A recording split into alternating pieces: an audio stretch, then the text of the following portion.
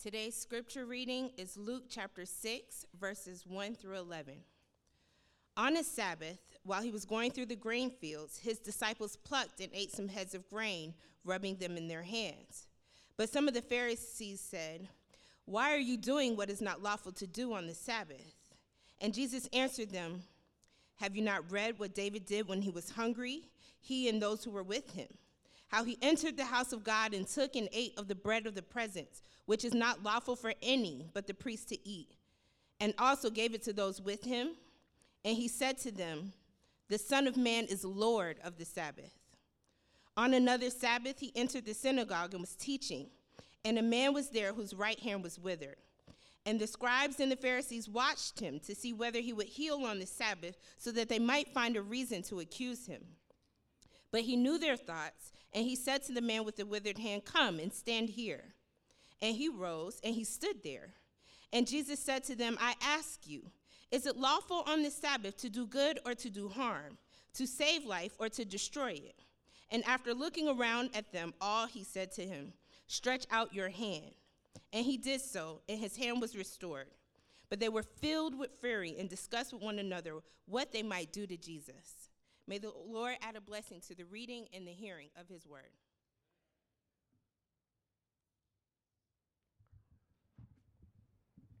Well, the history of what are known as blue laws in America goes way back. Some of you might not be familiar with the term blue laws, but another term for them are Sunday laws. And Sunday laws, or these blue laws, have been around in America ever since the beginning of our country, and many of them are still around today. And these are laws and regulations that were enacted in an attempt to guarantee the free exercise of religion in America and to facilitate the keeping of the fourth commandment. These laws prohibited much public work and activity on Sunday. And while most of these laws now have of course been repealed in our country throughout the years, there are still a few that are still on the books in some states, believe it or not. For example, in Illinois and 12 other states, by the way, car dealerships are not allowed to sell cars on Sunday. In Texas, a car dealership has to decide whether or not it's going to be closed on Saturday or it's going to be closed on Sunday. Can't be open on both days. In Connecticut and Maine, hunting is banned on public properties on Sunday. And I'm familiar with this because when I was growing up in Michigan, that was also the case. Recently, that law has been changed. But did you know in Maryland, I just found this out this week. In Maryland, professional sports are not allowed to play games until after 1 o'clock. I didn't know that. And in many states, including parts of Georgia, Sunday sales of alcohol are banned. And where not banned, there are limitations on the times and the places where it can be sold. There's just some things that people believe you shouldn't be doing on Sunday. I remember growing up, that was a big deal. When I was a little boy growing up, that was a big deal. You don't lie on Sunday.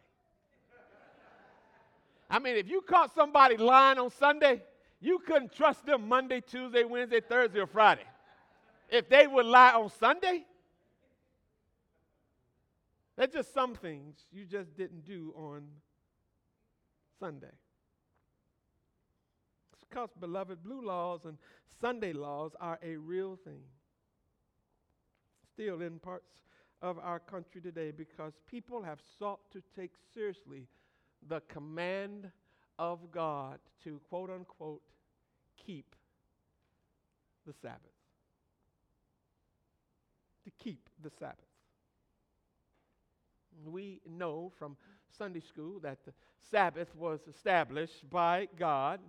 Genesis 2, chapter 2 and verse 2, when God, the Bible says that God on the seventh day of creation rested and stopped or ceased from his labors in creation. And out of this example of God came the command to God's people to take a day, 1 in 7, in particular, the last day of the week, to rest or cease from your week-long work and or activity. And this was codified. This was codified for the people of God in the Decalogue, in the 10 Commandments, given to Moses for the nation of Israel in Exodus chapter 20, beginning in verse 9. It was established as the fourth commandment. The fourth commandment. And the fourth commandment was unique. It was unique in the prominence that it was given and the importance that it had in the life of God's people. Evidences and the influences of the fourth commandment were everywhere. Whether it was home or work or life or leisure, everything centered around and evolved around the idea of Sabbath day. Sabbath day rest. The Sabbath governed much of life. But it's more than just the governance of life, beloved. It was also important because remember that the Sabbath was a sign. It was a sign given by God to Moses in Exodus 31 and verse 12. It was a sign of the Mosaic covenant. Like circumcision with Abraham and like the rainbow with Noah, the Sabbath pointed to the faithfulness and promise-keeping presence of God with his people. But it was a sign. It was a sign. And a sign signifies something greater than itself. It was with circumcision, so it is with the Sabbath. Now, beloved, what I don't want to do this morning is get caught up in the weeds. When I was a young boy, I used to go fishing. I used to fish a lot. And one of the things you learn early on is that the big fish are in the weeds. But the problem with that, beloved, is that if you go fishing for the big fish in the weeds, you spend most of your time getting untangled from the weeds. And you don't catch many fish. And so this morning, I'm not going to get entangled in the weeds of the Sabbath. Hey, I am not here to debate the Sabbath. Whether or not it's Saturday or Sunday or what you can do or you cannot do, or can you watch football but not play it? Can you go out to eat but not cook yourself? I'm not here for the weeds this morning. If you want answers to those questions, you have to see Marius. Or you have to raise your hand in Sunday school. What I want to do this morning is focus on what Jesus focused on when he was challenged with understanding the Sabbath, particularly that to which the Sabbath was pointing, namely the kingdom of God.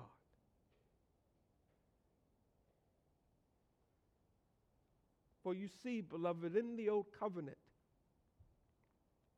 the Sabbath was 1 day in 7. But the promise of the new covenant, the promise of the coming kingdom of God, is that the Sabbath would be every day. That in Christ, every day is a day of rest. That in Christ, every day we cease from our labors. That in Christ, every day we find righteousness, peace, and joy in the Holy Spirit. Every day. This is the kingdom of God, is it not? In Romans chapter 14 and verse 17, for the kingdom of God is not a matter of eating and drinking, but of righteousness, peace, and joy in the Holy Spirit. That is the kingdom of God. Or as it says in Colossians chapter 2, verses 16 and 17. Therefore, do not let anyone judge you by what you eat or drink, or with regard to a religious festival, a new moon celebration, or a Sabbath day. Why? Because these are shadows. These are shadows of the things that were to come. And the reality, however, is found where? In Christ. In Christ. In Christ. The good news of the kingdom of God is that in Jesus Christ, God is doing the new thing that he promised to do in Isaiah chapter 43 and verse 19. The new thing. That Jesus Christ has brought the new wine that won't fit into old wineskins, as he said in Luke chapter 5 and verse 38. It is a new day that Jesus declared to the Pharisees in our text. They were caught up in an old day. The king had come and was ushering in the revelation of the kingdom of God. And it was a new day. The new day. It's a day that he has ushered us into this morning. A new day. A new people. A new kingdom. And it is indeed a day of rest. It's a day of peace. It's a day of restoration, beloved. A day of rest, a day of peace, and a day of restoration. And this is what Jesus began to demonstrate and explain on that Sabbath day that he and his disciples were out in the field in Luke chapter 6 and verse 1.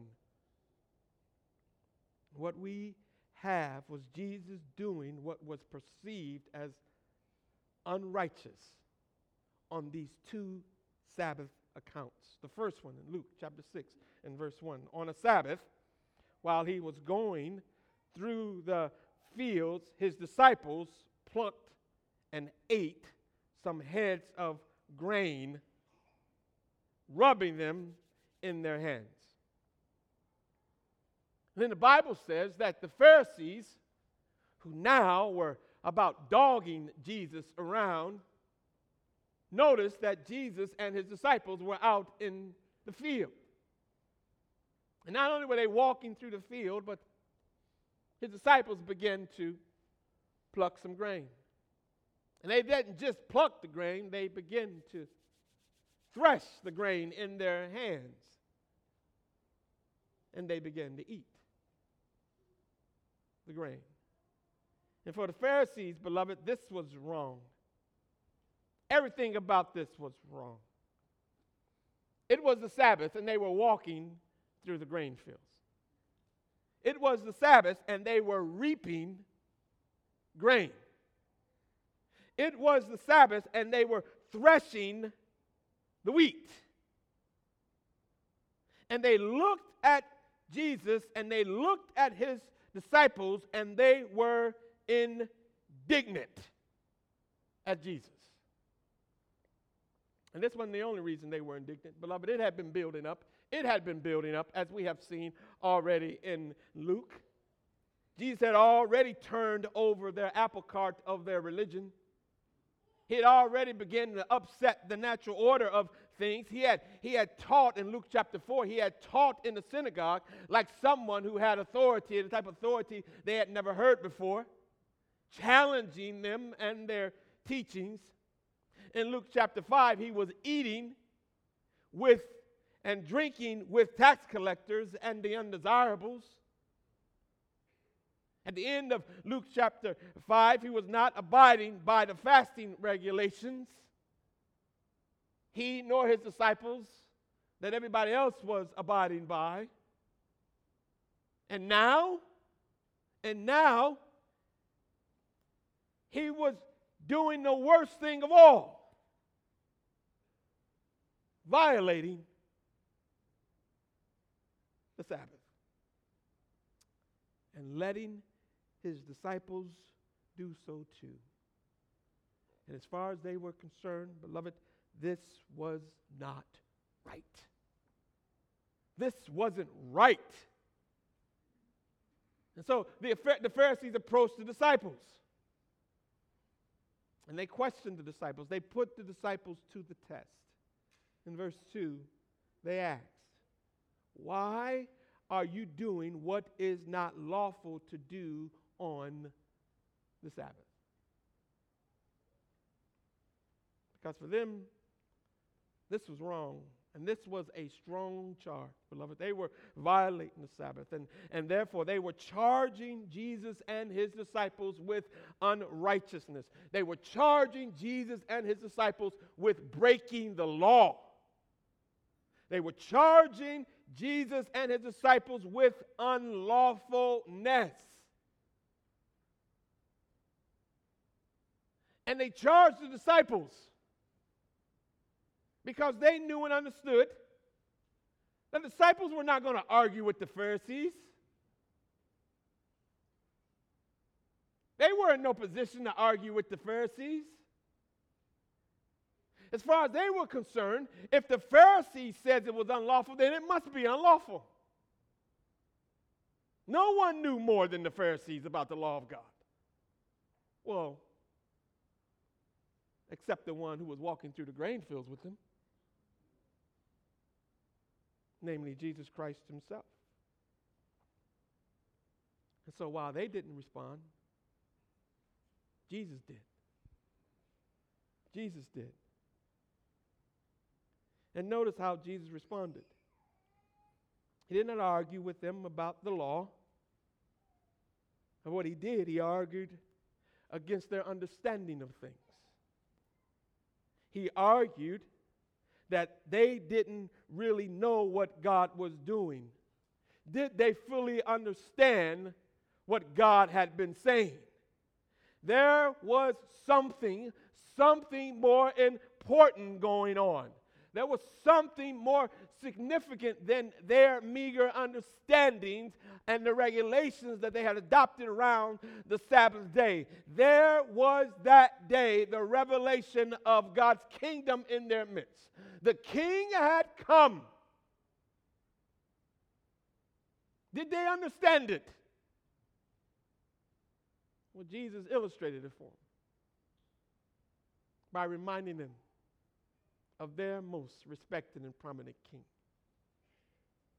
King David. King David.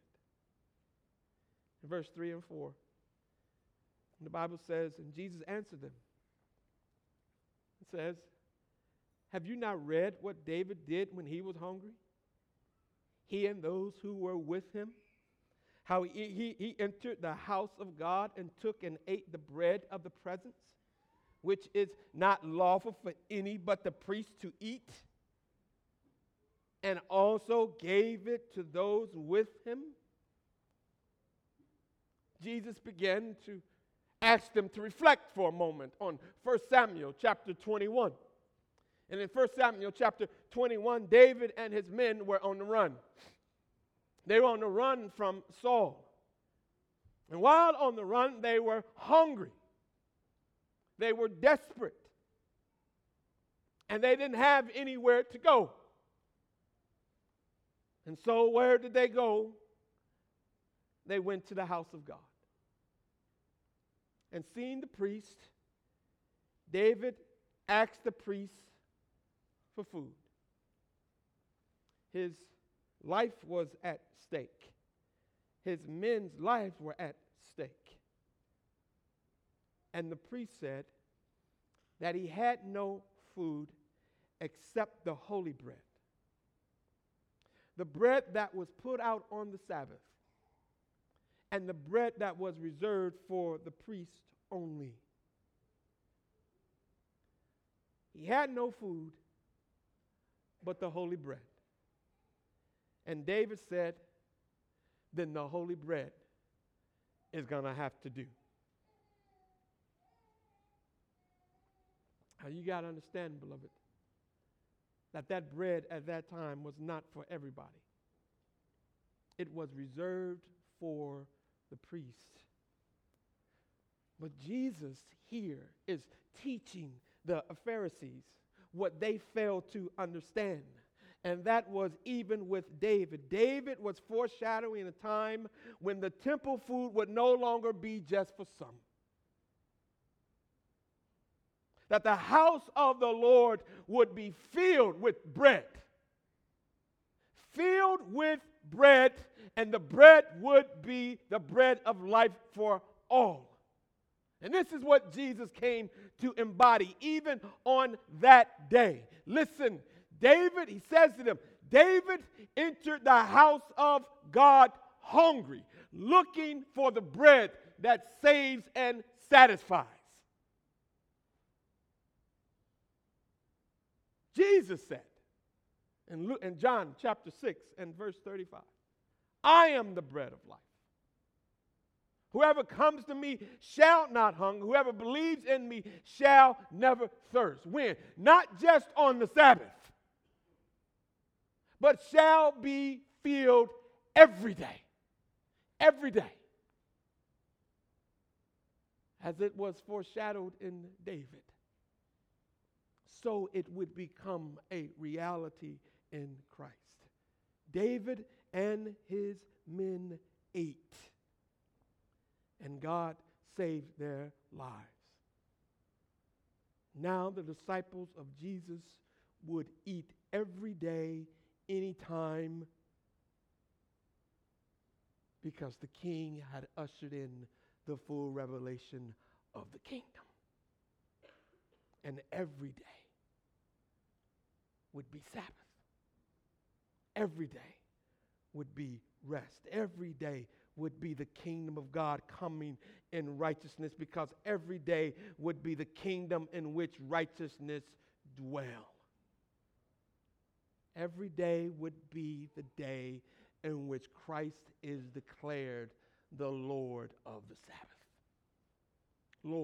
Lord over the Sabbath. Not just because he is Lord on the Sabbath, but because he is Lord every day. Every day. Because in Christ, every day is Sabbath. Every day is rest. Every day is rest. Jesus is the Lord of rest. The Lord of rest. He is the rest promised by God. Matthew chapter 11, verse 28, Jesus says, come to me, all you who labor, and I will give you rest.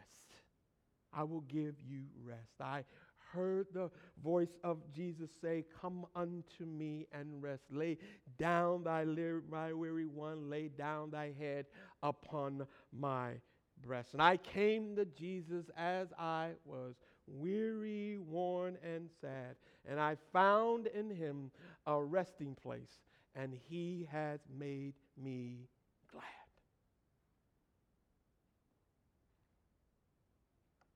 That's what Jesus was doing for his disciples that day. They had come unto Jesus, and he was giving them rest. He was feeding them, because he is the bread of life who satisfies. Not just on the Sabbath, but every day. Every day. Because every day is a day of rest in him. Every day is a Sabbath, beloved. And are you tired this morning? Are you tired of the sin that so easily gets you down?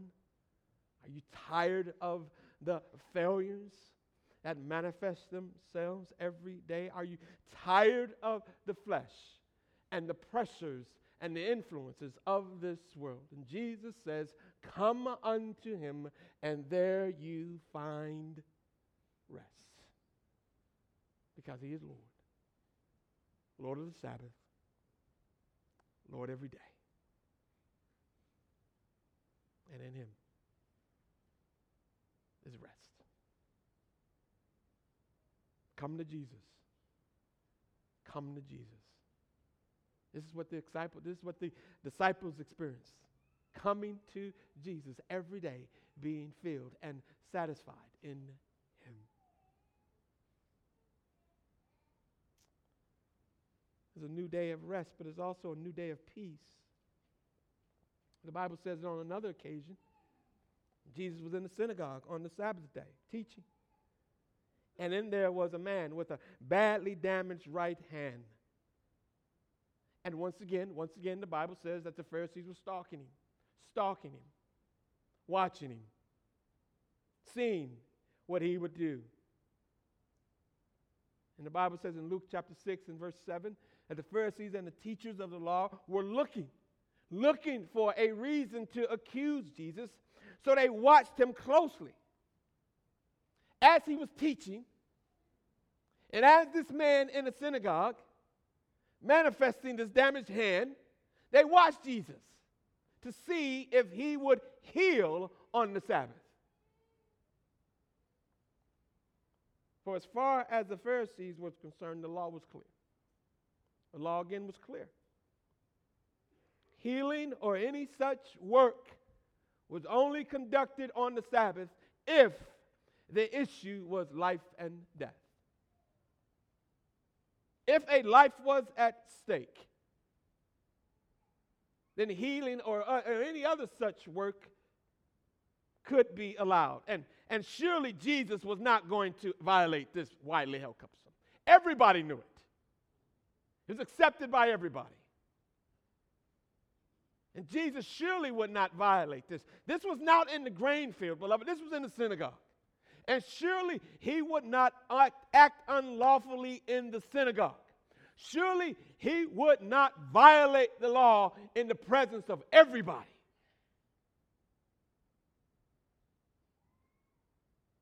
This man was not in any immediate danger. His life was not at risk.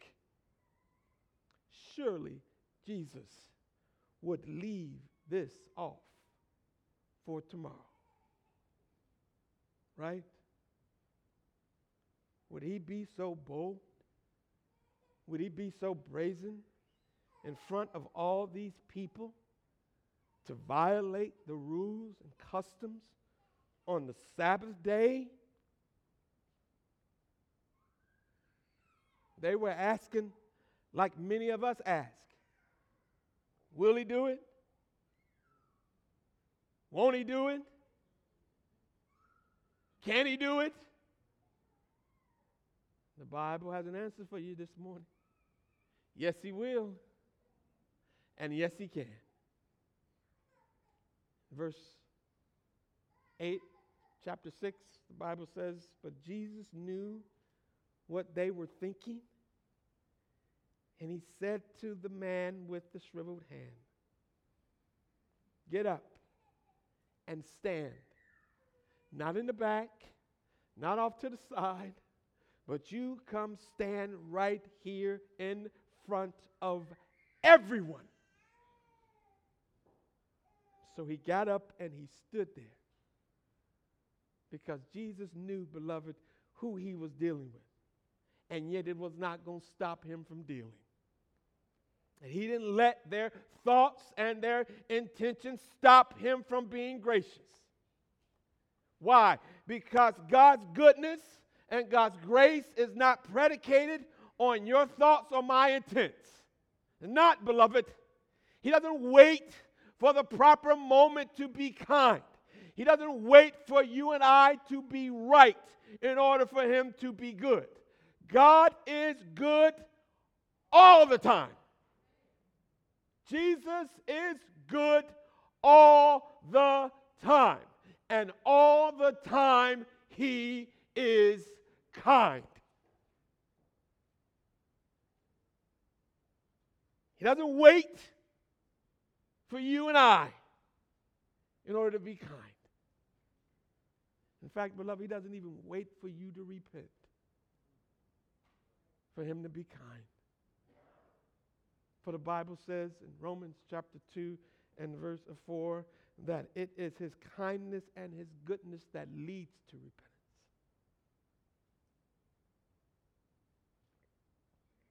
And this is what Jesus demonstrated.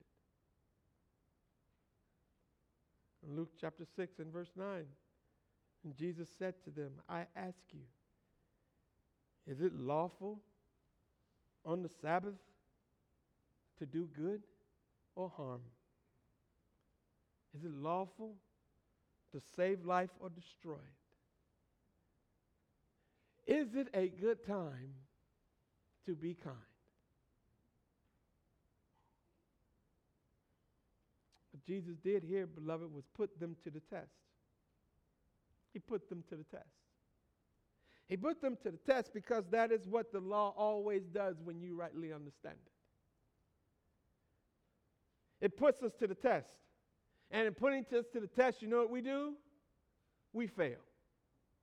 We fail, and we fail again.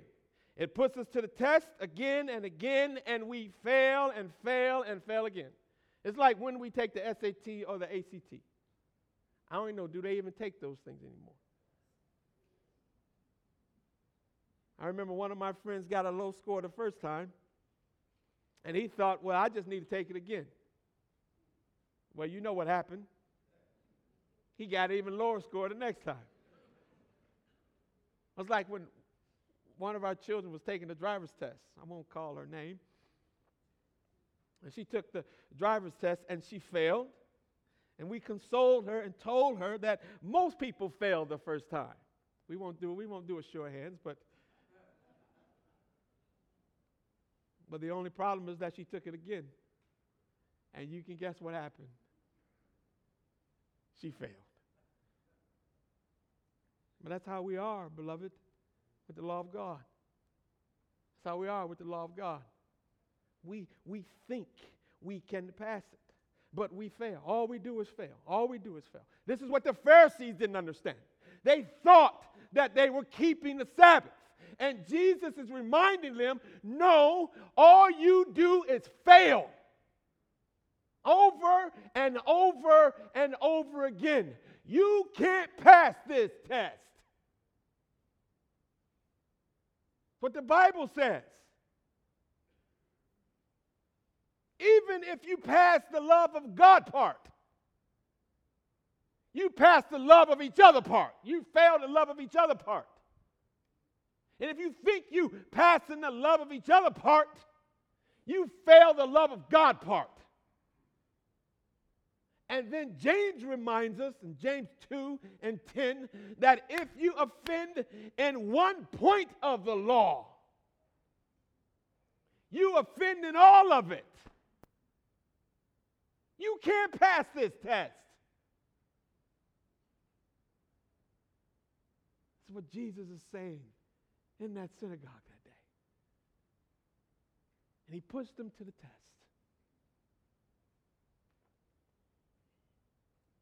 He says, you can't pass it. And beloved, I want to suggest to you this morning that you and I can't pass it either. You should just stop trying. But instead, let Jesus take it for you.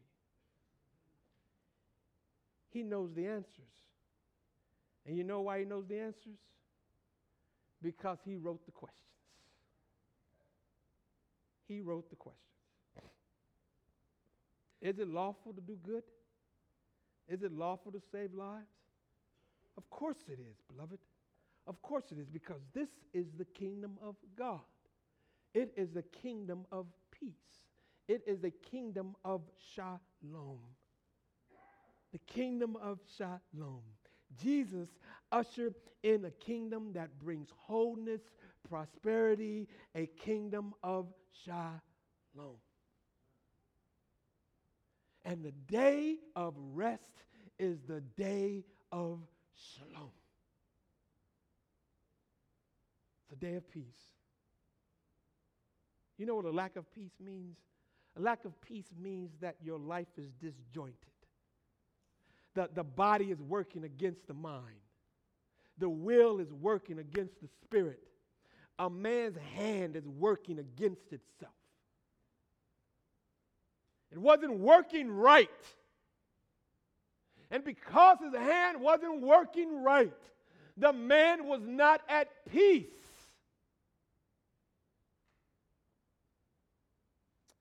Some of y'all know what I'm talking about.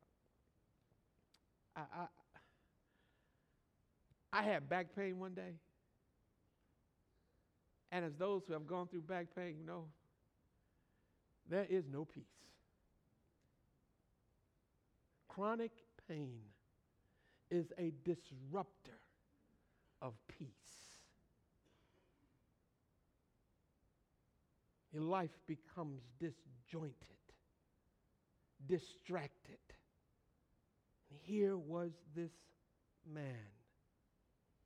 He had no peace. The kingdom of God, beloved, is a place where peace reigns, where souls are fed, where minds are renewed. It is a kingdom of shalom where bodies are whole and life is good.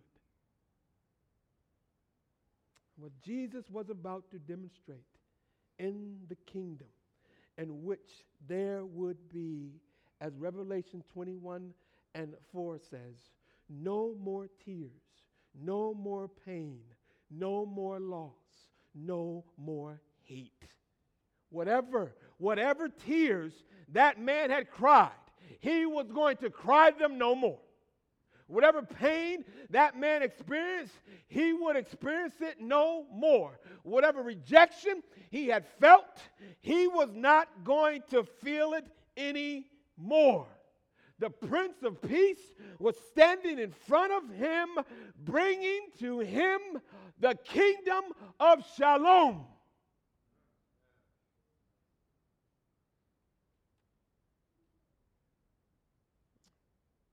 Because that's what the kingdom is. It's a day of peace. It's a day of peace. And there is no peace, beloved, like the peace of Jesus. There is no peace like the peace of Christ. There is no healing like the healing of the Lord. He doesn't just touch the body, but he touches the soul. And he makes the whole soul whole.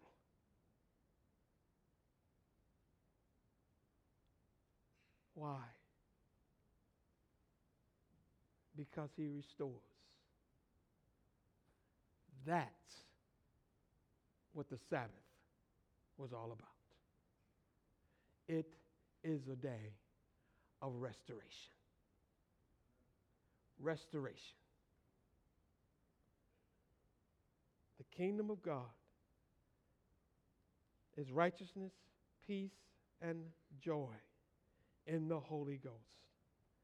And that righteousness, peace, and joy is a restoration of the righteousness, peace, and joy of the Lord. Notice that when Jesus healed the man with the damaged hand, the Bible says in Luke 6:10 that he restored his hand. He restored his hand. Because the kingdom of God is a restoration of righteousness, peace, and joy. The kingdom of God is a restoration of rest. The kingdom of God is a restoration of peace. The kingdom of God is a restoration of life. What was lost in the garden, peace and joy, Christ has come to restore. What the first Adam broke, the second Adam, Christ, has come to make new again. He restores. He restores peace. He restores joy. The Sabbath, beloved, the Sabbath was a promise of full and final restoration of all things. And if anything could be done on the Sabbath, it was restoration. What Sabbath is for? It's for a rest that restores. It's for a rest that restores. Should Jesus have restored this man's hand on the Sabbath? Of course he should. This is what the Sabbath is all about.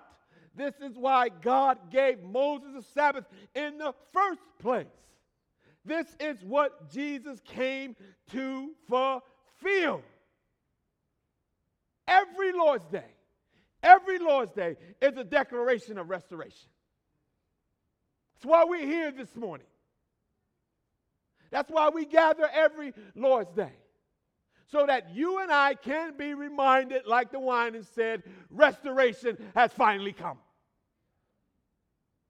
Been restored back to your place in God.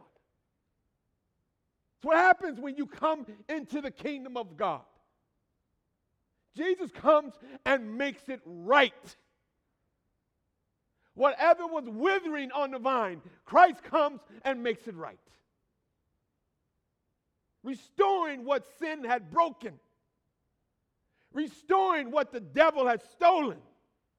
Restoring what the world has contaminated.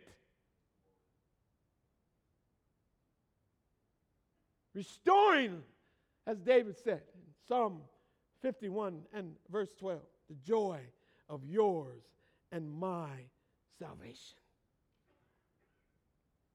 This is what the Sabbath is supposed to be all about. What do you mean?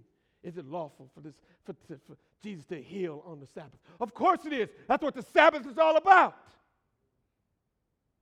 What do you mean? Is it lawful for God's people to be fed on the Sabbath? Of course it is. That's what the Sabbath is all about.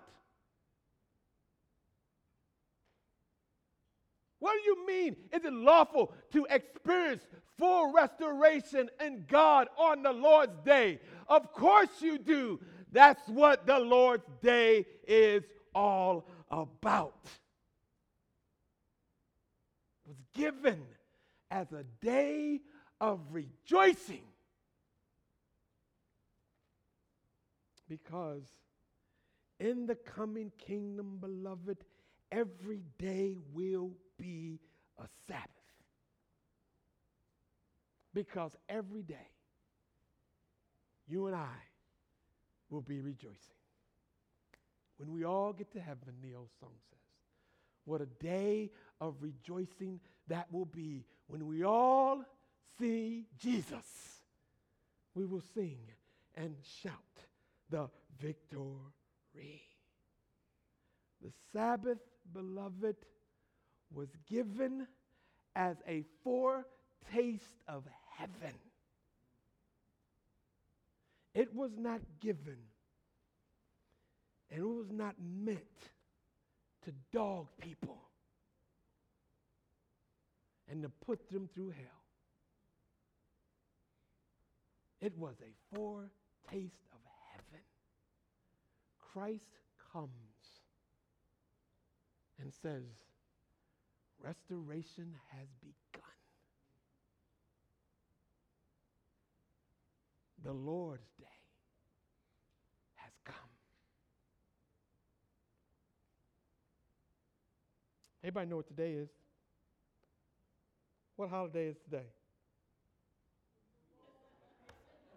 Super Bowl Sunday. Super Bowl Sunday. One of the most festive holidays of the year. so festive that 1 out of every 10 workers is going to call out sick tomorrow. Truth. Truth. Truth. It's a day filled with food and drink and football. It's a day filled with family and fellowship and fun and more football. It's a day full of funny commercials and halftime entertainment and more football. And millions and millions and millions of people will miss work tomorrow because they will be celebrating today. Because it's Super Bowl Sunday. Beloved, I want you to hear me. Because I want you to understand that even Super Bowl Sunday does not begin to compare to the eternal Sabbath, the eternal Lord's Day, awaiting all those trusting in Jesus this morning. When the kingdom fully comes, there will be more food, there will be more fellowship, there will be more family, and who knows, maybe even more football than you could ever imagine. This is why we pray, oh Lord, we pray for the full revelation and the restoration of the joy and the peace and the rest that comes in our Lord Jesus Christ. This is why we pray, come, Lord Jesus, come. This is why any type of celebration in this world, beloved, should remind us that there is a greater celebration coming. Anytime you are privileged to attend any type of festive activity, it should remind you that there is a greater festival awaiting. Anytime that you sit down to a wonderful feast, it should remind you that there is yet a greater feast being prepared for you. And that's why we say, come. Come, Lord Jesus, come. We make our hearts ready by entering into that rest today, so that when he comes, we are ready. Come, Lord Jesus.